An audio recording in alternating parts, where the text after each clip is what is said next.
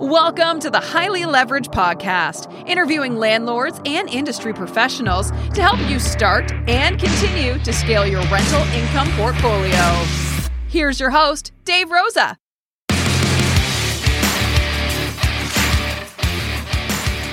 What's up? I got Nancy Sewell out of Baltimore, Maryland with me today. She bought her first property way back in 2002. She built her portfolio all the way up to 25 units. But then during the housing crisis in 07 and 08, all of her loans were called due and she lost it all. That was followed up by some personal tragedy with her husband. But now she's reinvented herself and she's been very successful at wholesaling and flipping houses. She works for Make Wealth Real, in which they help people with bad credit build it up and purchase their own home. Nancy's about to venture out to Colorado to take on a flip of $1.2 million in renovation. And the after repair value of that house is going to be $5.5 million. Here she is, Nancy. Yeah, actually, my professional background has always been in public relations and marketing, Volunteers of America, the hospitality industry. And I started my own small business called the Captain Midnight Cookie Company. And it was a dog treat company. And it really was a fun experience. It taught me a lot about how to start a business and the things that are necessary. And I started distributing my product. It was souvenirs for dogs. And since I'm in Baltimore, Maryland, what I did was I made these dog cookies that were shaped like crabs. And I packaged them up, and the theme was bring home a dozen crabs from Baltimore for your best friend. And I was distributing them myself, and then I met a distributor, a wholesale distributor, and worked for him as a general manager, left my professional career, and he went under. He did some unfortunate business dealings that really put him in a bad way. So all of a sudden I was left at home, saying, oh my God, what am I going to do with my life? And it was one of those 2 a.m. Infomercials by Carlton Sheets. And Carlton Sheets, anybody that's been in this business for a long time knows that he's one of the pioneers, really, in terms of creative financing and real estate investing in general, especially when it came to the infomercial model in terms of marketing his class, etc. So I decided to just go ahead and invest in his course. And I would say that I'm one of the few people that actually was able to take that information that I learned from his course and apply it. And one of the first things that, he would talk about is aligning yourself with other professionals in this industry, which is it's sage advice. You really want to surround yourself. You want to have a sphere of influence that has knowledge and experience and the ability to guide you. And the first professional that I aligned myself with was actually a realtor. Now, this realtor was a good friend of mine, who not only was newer in the industry, but also had a focus really on servicing residential customers, meaning, John Q. Public that wants to buy or sell a home, not an investor. So he was showing me houses that just didn't make sense, So I would tell anyone that's listening to this podcast that make sure that if you are trying to work with a real estate professional, that you engage with one that really understands the special needs of an investor, one that understands formulas, one that understands cash flow, renovation, etc.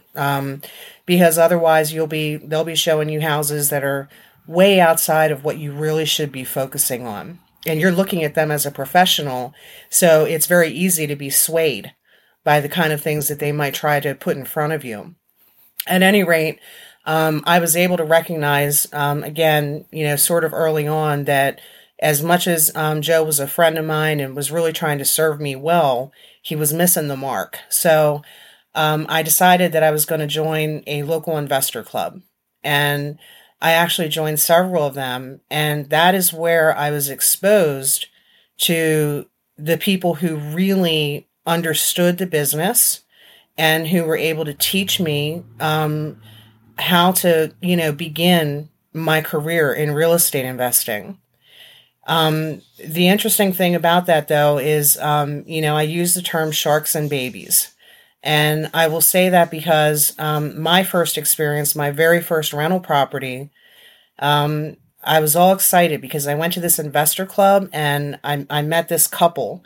He was an investor and she was a licensed realtor. And here they are at this investor club with a table set up and they're talking about a coaching course. And they wanted to be personal mentors and they would help you buy your first house. And so I paid, I think it was $3,500 to become a student of theirs. And yes, they did get me into my first rental property. When I went to look at this rental property that they were putting me into, I mean, it was dirt cheap.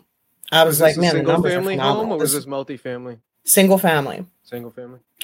In the hood. Oh, yeah? Like in the hood of hoods. And I didn't know because I wasn't familiar with downtown Baltimore. I was more of a county person. But here these professionals are telling me to buy this house. And I'm telling you, man,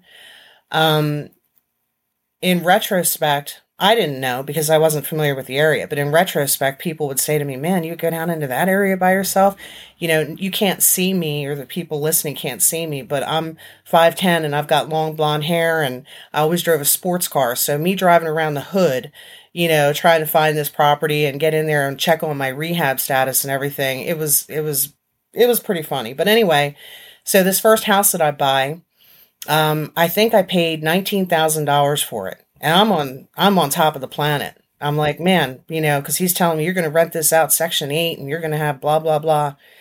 Well, I let him start the rehab on it. And I'm here to tell you, first of all, over my years in this business, and I started in 2002, the one thing that I would share with your listeners is that in my view, construction is one of the biggest barriers to any investor's success in this business. And Dave, I think you can attest to that.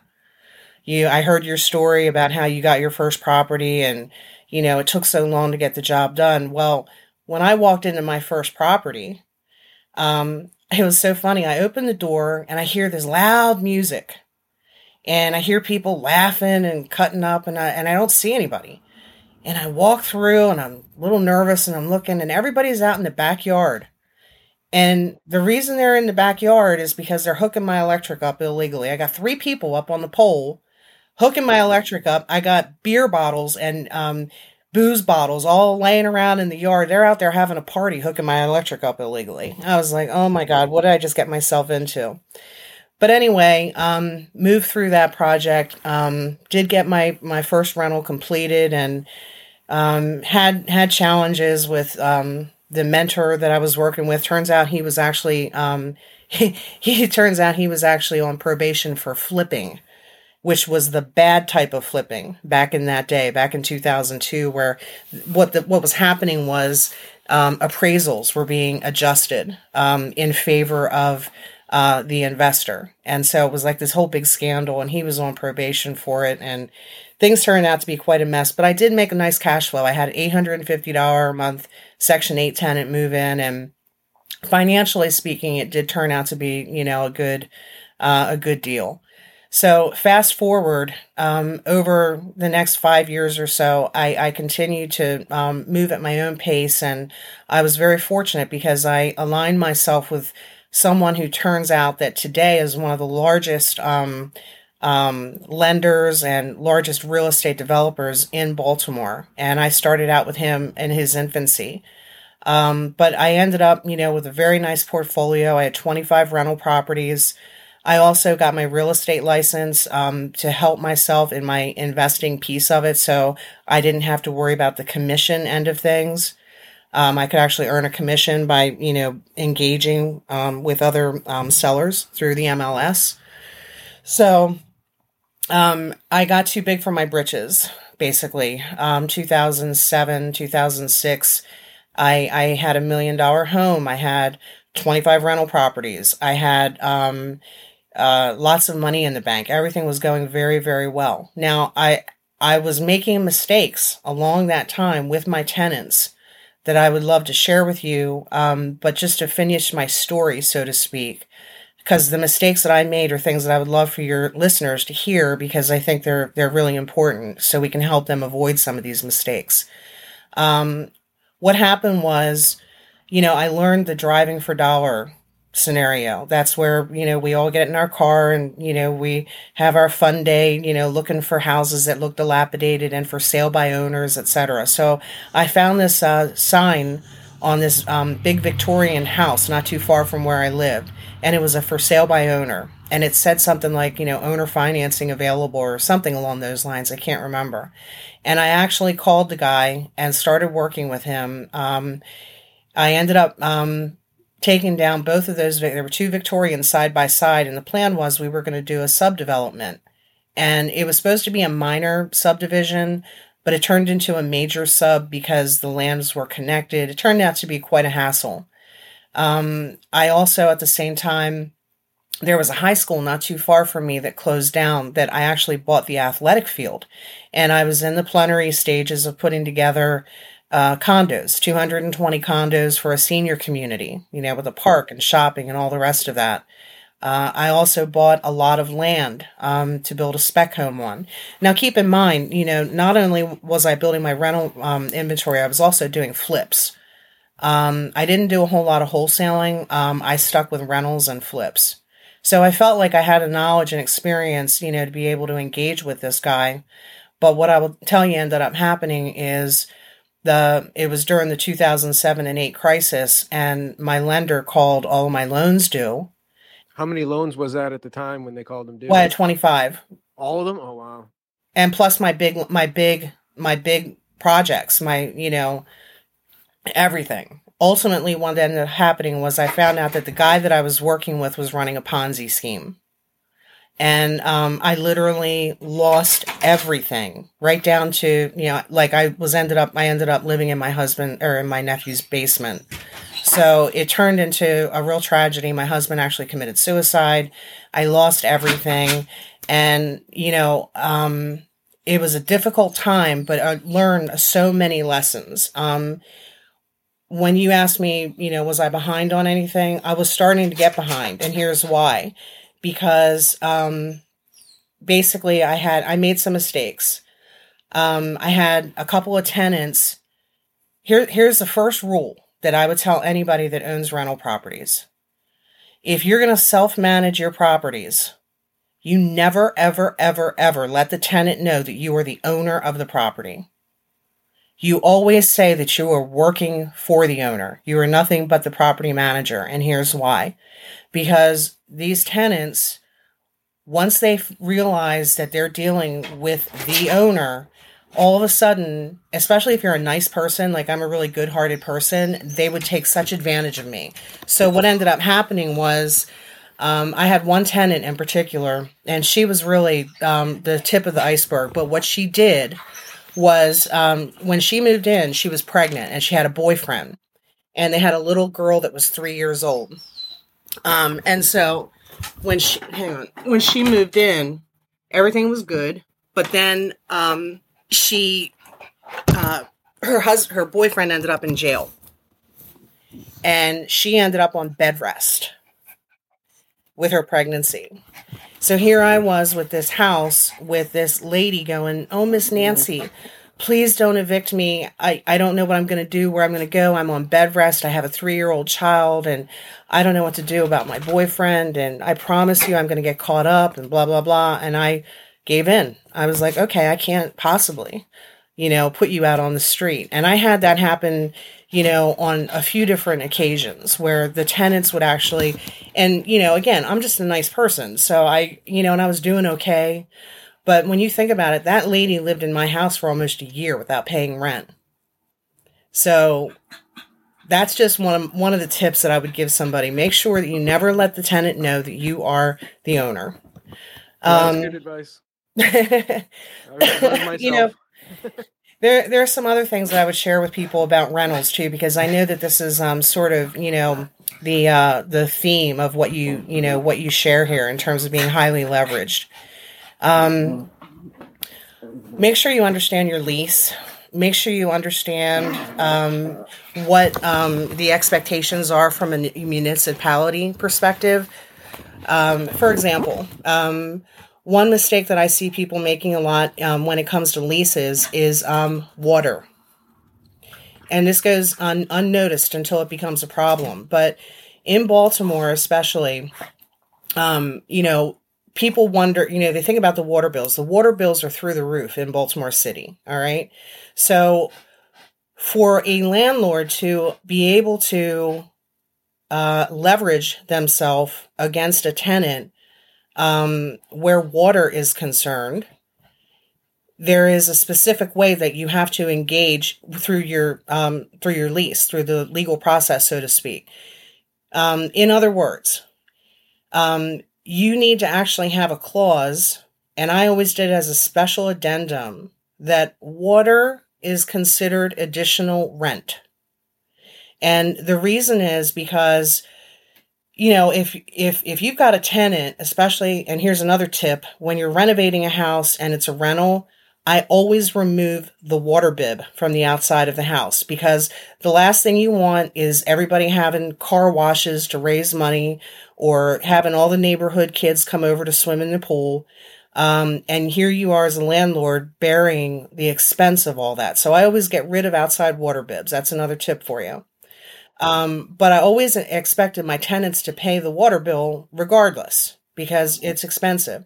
But the only way that you have any leverage against a tenant who is in default of paying the water bill or reimbursing you is if it's actually described as extra rent. If that is the case, now you can actually evict them. Even if they're current on their rent, you can actually evict them for not paying the water bill. There are lots of things. I always had an addendum in my lease that would talk about the rules and regulations of Baltimore City. For example, I always made sure that my tenants knew you're responsible for providing a trash receptacle, but guess what? It needs to be metal. Baltimore City says it needs to be a metal trash can. And I would make them sign, I identified the key things that I wanted the tenant to really understand. And I always did that as a separate addendum to my lease. But I would just, again, tell everybody that if you're looking at getting into rentals, make sure you've got a good lease. And even though I self-managed all of my own properties, I really am in favor of using a property manager. But I also understand that they can be fraught with problems. In fact, after everything happened to me in my, professional and personal life, I decided to stick in this business. I decided that I would focus on wholesaling and flipping. And I would tell you that my best month, I actually wholesaled 16 deals in 1 month. Well, it was an oh wow moment to know that I was referring property managers, contractors, property tax reduction specialists, you name it. I made it very turnkey. Most of my buyers are actually 2 to 4 hours outside of Baltimore. And when it came to the property management referrals, I went through several property managers that really did not know the business. Now, it's a little different in today's environment. One tip for you is, at least in Maryland, and I don't know if it's nationwide, but at least in Maryland, it is now a mandate to be an actual validated property manager, so to speak. You must have a realtor or a real estate broker as part of your organization. And the reason for that is because now there is a fiduciary responsibility that's been accepted by a licensed professional, as opposed to just working with somebody who's, working out of the trunk of their car, right? So if you're choosing a property manager, try to find somebody that has taken that extra step to include a licensed professional as part of their organization, because now if they screw you in any way, and believe me, if they're, one of these shade tree kind of property managers, they'll find a way. And it happens all the time. So just be careful about your property management choice.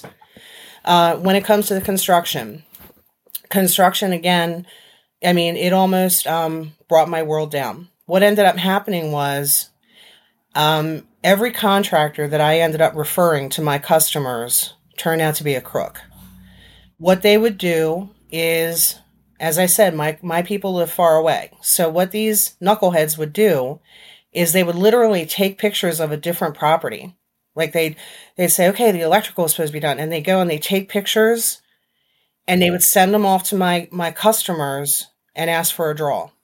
Hey, the electric's done. I need 20 grand. I need 30 grand. And my customers are going, okay, well, they sent pictures and they said it was done and Nancy referred them. So I'm going to send 20 or 30 grand, whatever. I'm here to tell you it took almost $500,000 to make good for the damage that these contractors did to my customers. And I didn't have to do it because it's not like I was accepting referral fees or anything like that. But I felt a moral responsibility and also a business responsibility. It's my reputation. And my best buyer has purchased 12 deals from me. So the last thing I'm going to do is refer somebody to him and then just walk away when I know that my contractor referral has been stealing. So what I ended up doing was starting my own construction company. And I did that for about 6 years.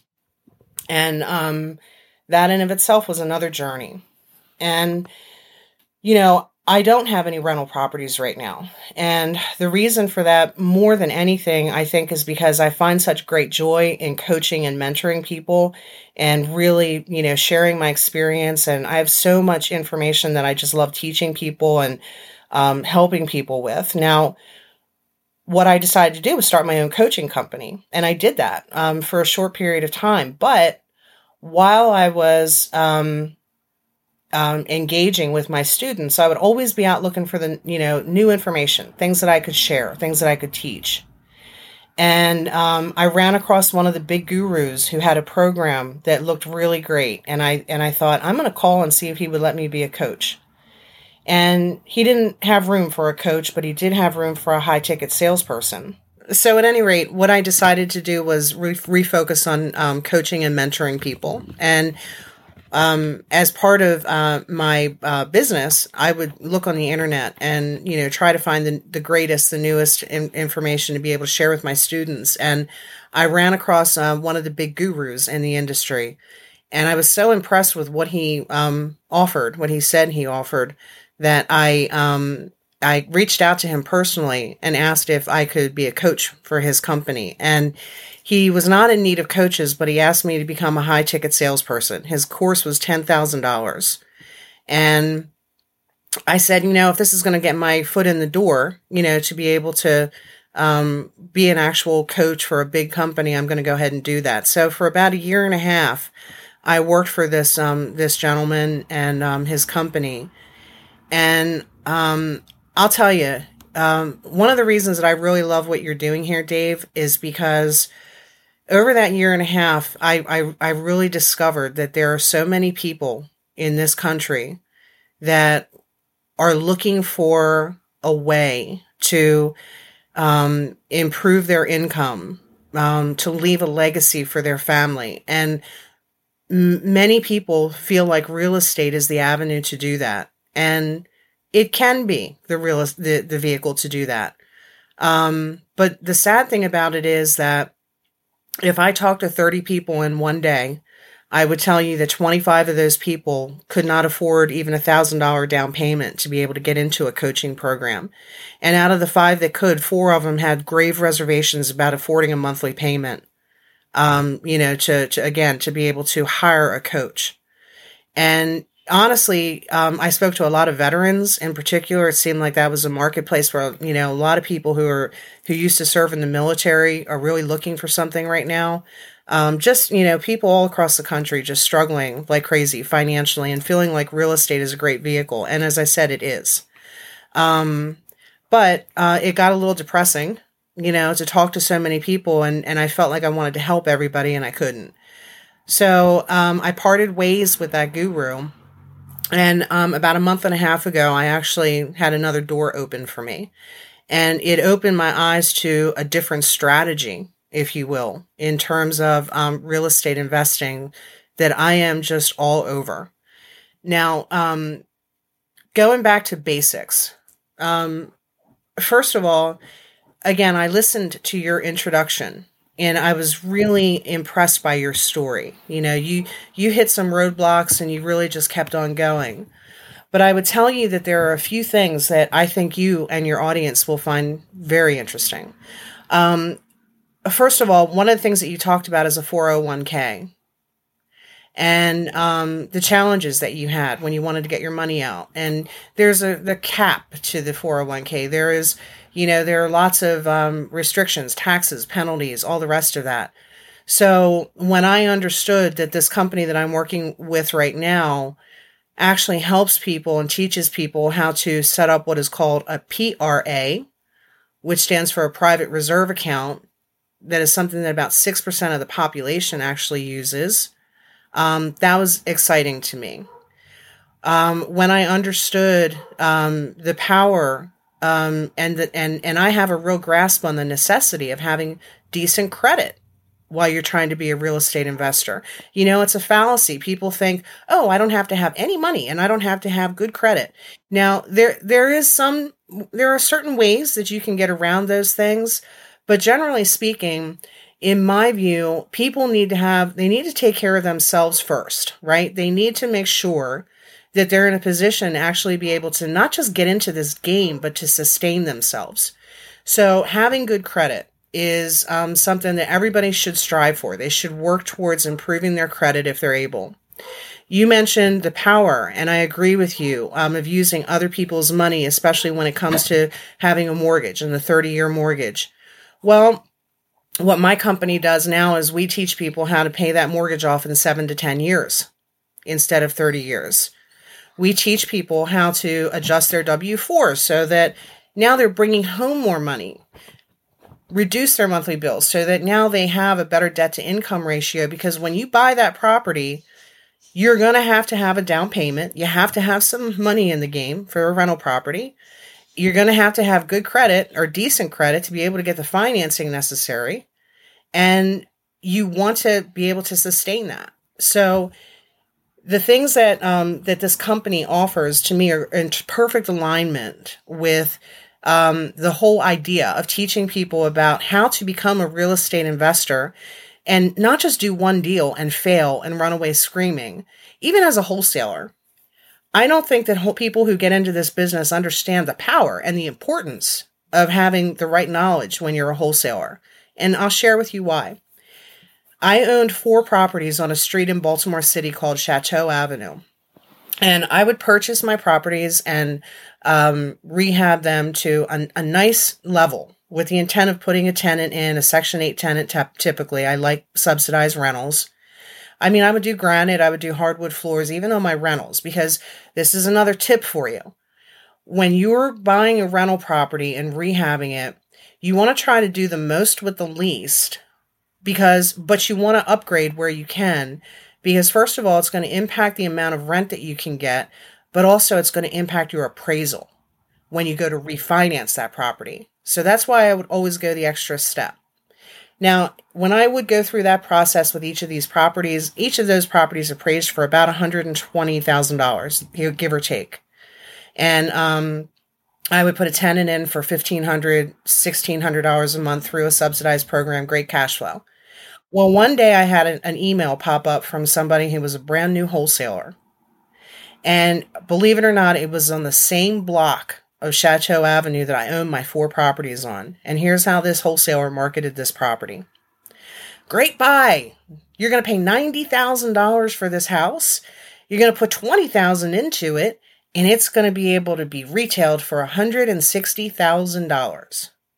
Well, of course, I know this block intimately. I know that this is all wet. This is either a wholesaler who is flat out lying or a wholesaler who hasn't got a clue. So here's another tip for your audience. Make sure you know who you're dealing with when you're talking to wholesalers. It could be their first deal. And here's what happened. I actually went to that property, and of course, I knew that at $90,000, whoever was going to buy this was losing money immediately. I also knew that the rehab at $20,000, no way. And I also knew that it wasn't going to sell for $160,000. So what happened? Somebody saw that beautiful ad that this wholesaler put out and bit. Not only did they spend $90,000, which was way too much for this property, but they spent almost $50,000 in rehab. They were upside down from the minute they bought that house, and they didn't realize it because they trusted this wholesaler. And I wholesale a lot of deals, but I know what I'm doing. But you just have to be careful that you are looking at the information that's being given to you. Research it. Don't just count on some great marketing person to provide you with this information and then just trust them. That person, the reason that example is so sad is because the person that bought that house was somebody who would have been a great customer, a great repeat customer. He was excited, enthusiastic. It was his first deal. He thought he was going to make a killing, and he lost some money. And you know what? He'll never invest in another real piece of real estate ever again. So he killed the pool for that guy, right? So again, just be very careful about who you're dealing with when you're looking at wholesales. There's just so much that goes unspoken and untaught in this business, Dave. And I just am really grateful to have the opportunity to share this with you. One of the things that we're doing right now that's kind of unique, and it's not a long-term situation, but because of the services that we're able to provide through this company, what we're actually doing is this. We're actually finding people who need to improve their credit, want to improve their debt to income, want to have all these services, true professionals working on their behalf for a tiny fee. It's like $80 a month to be a member, and you have all these services. But what we're doing is we're saying, listen, if you're coming here because you want to buy a house, we're going to go buy that house for you or land, and we actually will build a home or rehab a home while someone is moving through the financial services pieces of this. And when they're ready and when the house is ready, we're selling it to them. Now they don't have to compete in a marketplace with 20 offers and worry about all the rest of that. It's fantastic for wholesalers. One of the biggest challenges that wholesalers have when they first try to do this is they have a hard time building a buyer's list. And for good reason, because the seasoned investor is going to be able to spot the mistakes right away, right? And you need to know what you're doing. You need to know how to evaluate a deal. So now what that wholesaler has the power to do is put a for sale by owner sign in the front of a property that they get under contract and say, you can buy this with bad credit. And you better believe that the phones are ringing off the hook with people who have bad credit. There are so many people across this country right now that are going to lose their home, whether they're a tenant because their landlord couldn't pay the mortgage, or the landlord's going to lose the house because they had a tenant that couldn't pay their rent. Everything is messed up right now. So I'm in favor of, even though I love the rental model and I've used it, my focus is just a little bit different, but ultimately our goal is to help 1 million renters become homeowners. And there's great power in that. And especially with today's environment. I mean, imagine if you have a house where you have a landlord that's about to lose their property, and that tenant is going, oh my God, I don't know what to do. I've been paying my rent, whatever. Now you can go to that tenant and you can say, listen, how about we help you out, get your credit where it needs to be, get you set financially, and how about if you buy this house from the landlord? You imagine how happy that landlord's going to be? Solving problems. You know, they're not going to lose it to foreclosure. Now they've got a buyer, right? So I guess ultimately the bottom line is this. There are lots of different strategies inside the real estate investment world. I mean, I'm always doing something new. I've got a flip in Colorado and I'm in Maryland that I'm getting ready to do. It's going to be a luxury flip. There's still rental opportunities. There's Airbnb is big, just like you experienced. The whole point is when you're getting into this business, just understand that you're going to be bombarded by notes, by rentals, do Airbnb, buy mobile homes, buy land, buy blah, blah, blah. Figure out what you like and what you're going to focus on, and don't be distracted. Make your goals, understand what your plan is and how you're going to get there. Use the tools that are available to you through professionals, like through podcasts like you. And thank you so much for doing this and making this information available to people, because it's so important. Through podcasts, through Facebook groups, through online courses. There's tons of ways to learn this business. But I think one of the most important things is aligning yourself with someone who actually cares and who has experience and the willingness to try to help you avoid some of the pitfalls that there are. Now, out in Colorado, do you have any boots on the ground of people you trust to make sure that they're not sending you fake pictures like you were talking about earlier? Well, I actually have a little business model in mind for the fake picture thing. But no, I actually will be managing that job myself. I'll be relocating to Colorado and overseeing that myself. It's a big deal. It's a $1.2 million renovation. Wow. I'm helping the homeowner out, because he was in a bad situation with a potential foreclosure. And another great example, prime example of how somebody can be taken advantage of. I'm telling you, Dave, this guy spent $250,000 on kitchen cabinets that I probably could have picked up for $10,000 at an auction or something. I mean, he has been stolen from right and left. The quality of the work that was done on this house, it's an 11,000 square foot home. It's appraised at $5.5 million after rehab. And people see those big numbers and they go in and they just try to rack the numbers up. I'm telling you, it's a crime what some people will do. The roof that was put on was installed entirely improperly. We have to redo the whole roof, and it's a metal roof. I got to tear it all off. And it's going to be a fantastic project and really cool because I've never done a luxury flip before. And I'm really excited to get started on that. And there's other opportunities with land development and things along those lines, with this particular seller. But yeah, man, you got to have boots on the ground. It's like Vanilla Ice. You know who Vanilla Ice from the 90s, Ice Ice Baby? He does a bunch of those. I don't know if you've ever seen that show on DIY Network. He does big multi-million-dollar mansion makeovers. It's pretty fun to watch. Oh, really? Does he have boots on the ground? Yeah, no, he does the work. He actually, he has a team there, and he's like an arborist. He's like out there planting all these, because it's in Florida, so all the landscape and the palm trees are all his game.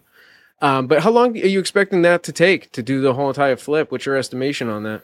Well, we've been working on this project for some time in terms of getting it to settlement. And this is another thing, yet another tip for people.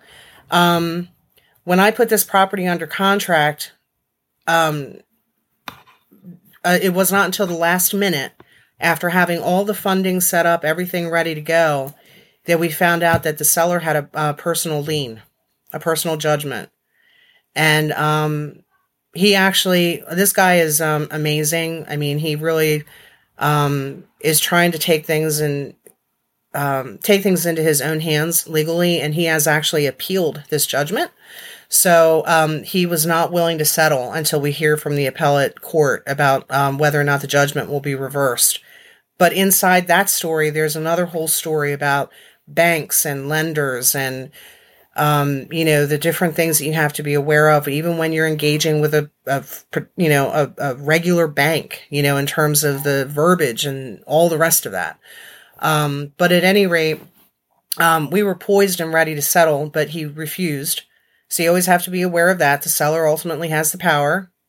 You have to be aware that there could be additional liens, judgments, taxes, etc., that the seller may not be aware of even, that could impact your offer price. And, when that happens, you have to be prepared to pivot and think of a different exit strategy, a different way to work with the seller through owner financing, perhaps, or a number of different strategies that are available.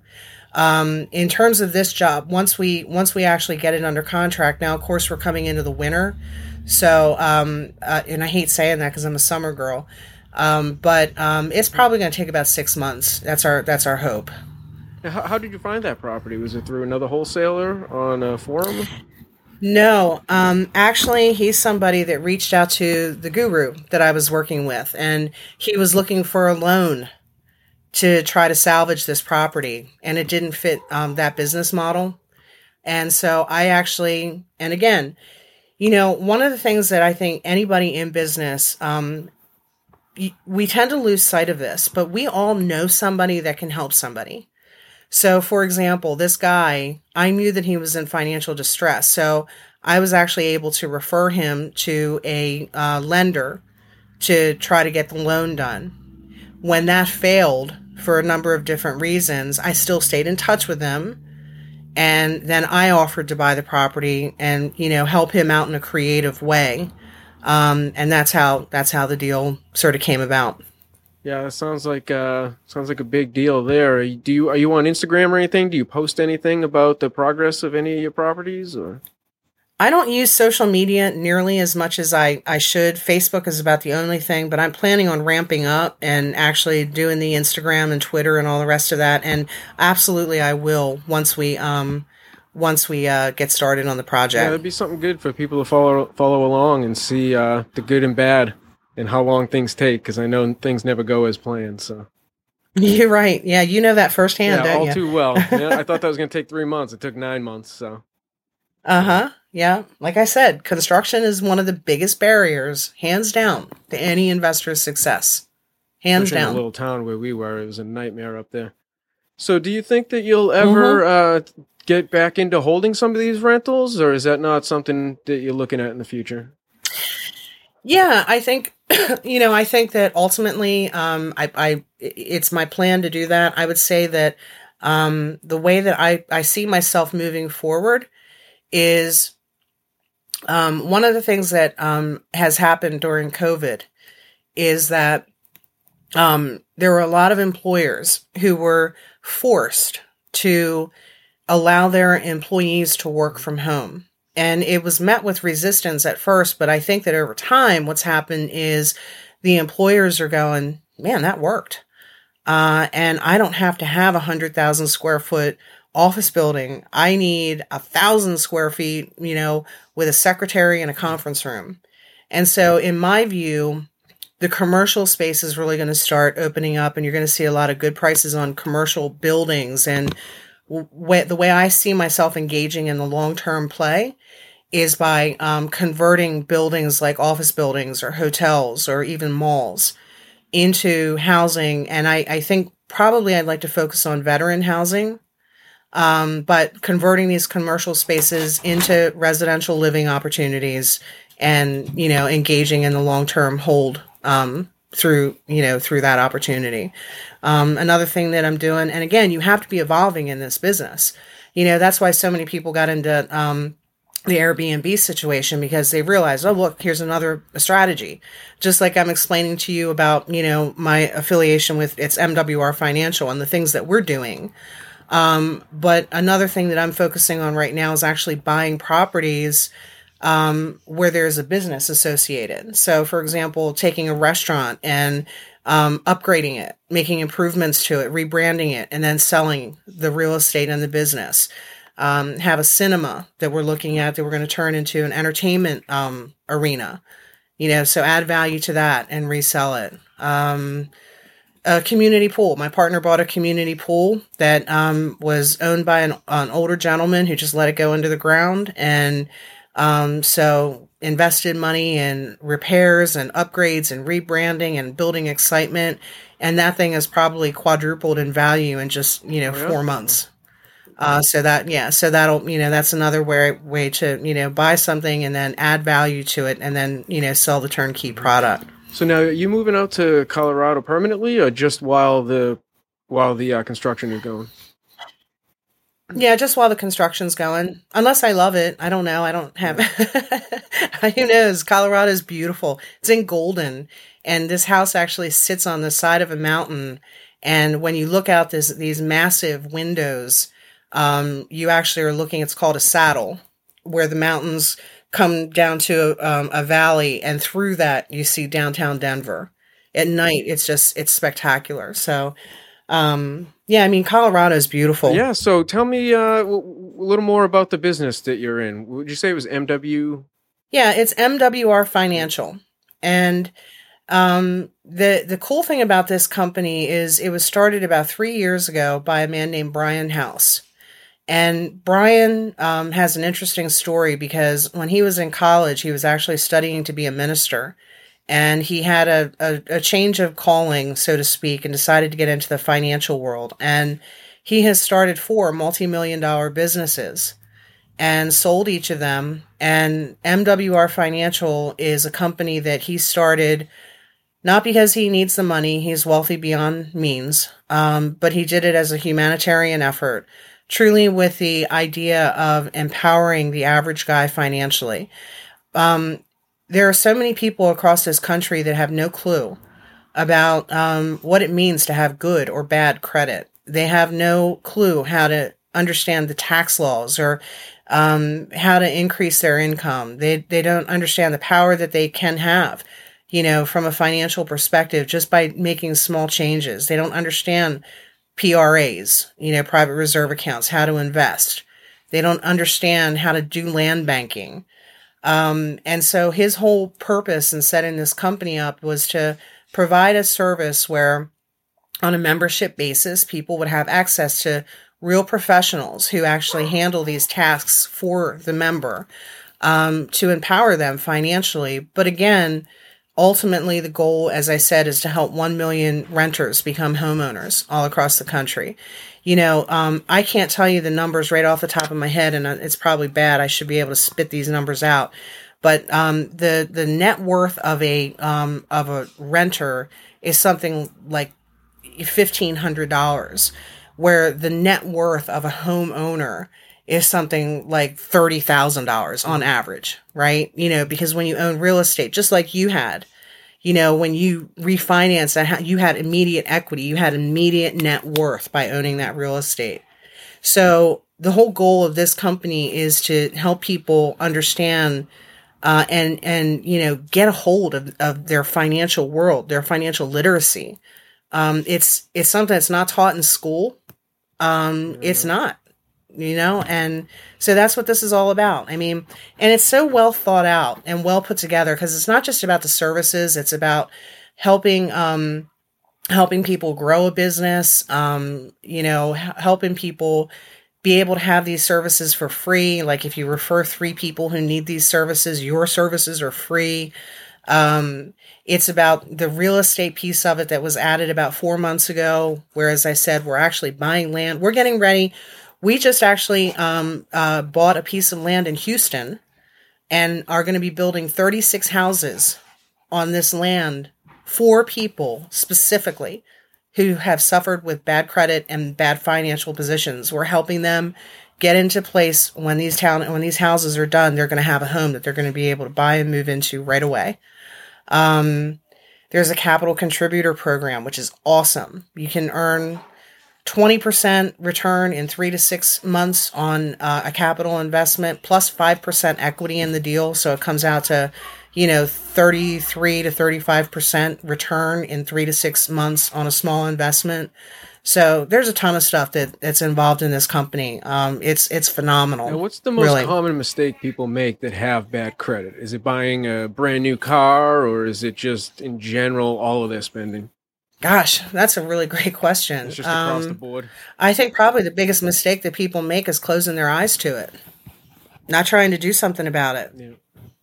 And it's a shame, because there are hundreds, if not thousands, of credit repair companies out there. But once again, you got to know who you're dealing with, because you see it all the time. Yeah, I paid them $1,000 and they didn't do anything. And, it's been 9 months and I haven't had a change on my score. It went down. So again, with MWR, our credit repair or restoration company is actually the top in the country and the only one that's actually endorsed by a federal judge. So once again, credit and you went to the bank and got a loan, right? You had to have good credit to do that, or decent credit at least. And I have had very bad credit.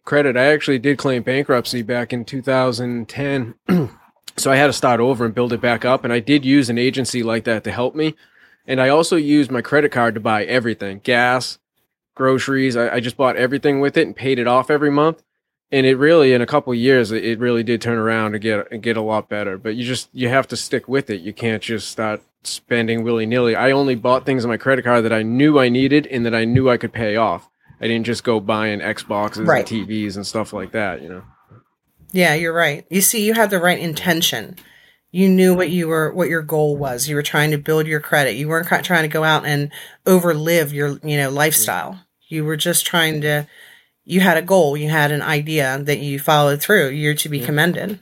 Yeah, no, you can do it. Like you said, it has to be an effort. You can't just ignore it and say, hey, I have bad credit. That's what it is. You have to work at it just like anything. Mm-hmm. Is there anything else you wanted to mention at the end? You want to give out the website to that company or any other information that they can contact you with? Yeah, I can certainly share the name of my website. It's makewealthreal.com Nancy Sewell, SEWELL, /intro, INTRO. And you'll be able to see a video exactly what we do. And if you have any interest, I'm here to answer questions and help in any way that I can. And you're helping people all across America, correct? Yep. Nationwide. But I'll tell you, and here's another tip for you. And again, this is something that people overlook all the time. But one thing that I always tell people is when you're buying a property and you're rehabbing it, whether it's for a rental or for a flip, when you're doing things like replacing interior doors, replacing kitchen cabinets, replacing light fixtures, very first thing you do before you take the first thing out of the house is you take pictures, you take measurements, and you put it on Craigslist or Facebook Marketplace, and you try to sell the stuff instead of just having it torn down and thrown into a landfill. You can't sell it? Donate it. There are companies out there that will actually come and take this stuff down for you. Second Chance in Baltimore. And I'll tell you, this is something I just learned. I do this all the time, right? I always try to sell the stuff before I take it out and take it to the dump, or I try to donate it. I had a house up in Havre de Grace I was looking at with a friend of mine, and there's all this beautiful, beautiful trim work on the inside and the outside. And I said to him, Mark, I don't know if Second Chance comes up here, but they have a deconstruction service that you ought to check into. And what Second Chance does is they will actually come, they'll send a crew up and take everything apart and take it away, and you get a tax write-off. But what I found out is they actually will go all the way out to Colorado. They're finishing up a job in Colorado right now. So I was looking for a local company in Colorado, and I was struggling. The Restore, the Habitat for Humanity, does that in certain areas, but I couldn't find one in Colorado that did it. So I was really happy to know that Second Chance actually will travel, for bigger jobs. And of course, this is a big deal. But yeah, look for organizations that you can donate these goods to, so you get a write-off. Or best thing ever is just, before you take the first thing out, take pictures and sell it. And you market it on Craigslist, on Facebook Marketplace, and all of your Meetup and Facebook investor groups that are local to you. Because if you're doing a flip and you got old cabinets in there that might not be great for a flip, I guarantee you they're okay for a rental. And you got a landlord out there that's probably looking and would love to give you some money to save a lot of money on cabinets.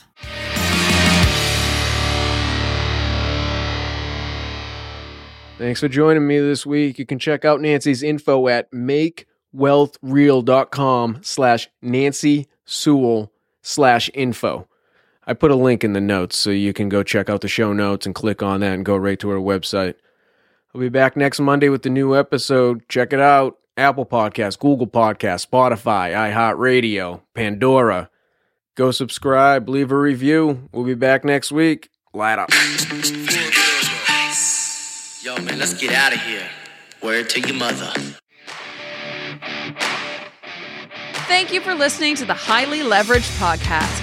Leave a review and subscribe to get new shows automatically downloaded every Monday morning. Follow us on Instagram and Facebook at Highly Leveraged Pod, and check out our website at highlyleveragedpod.com for more info.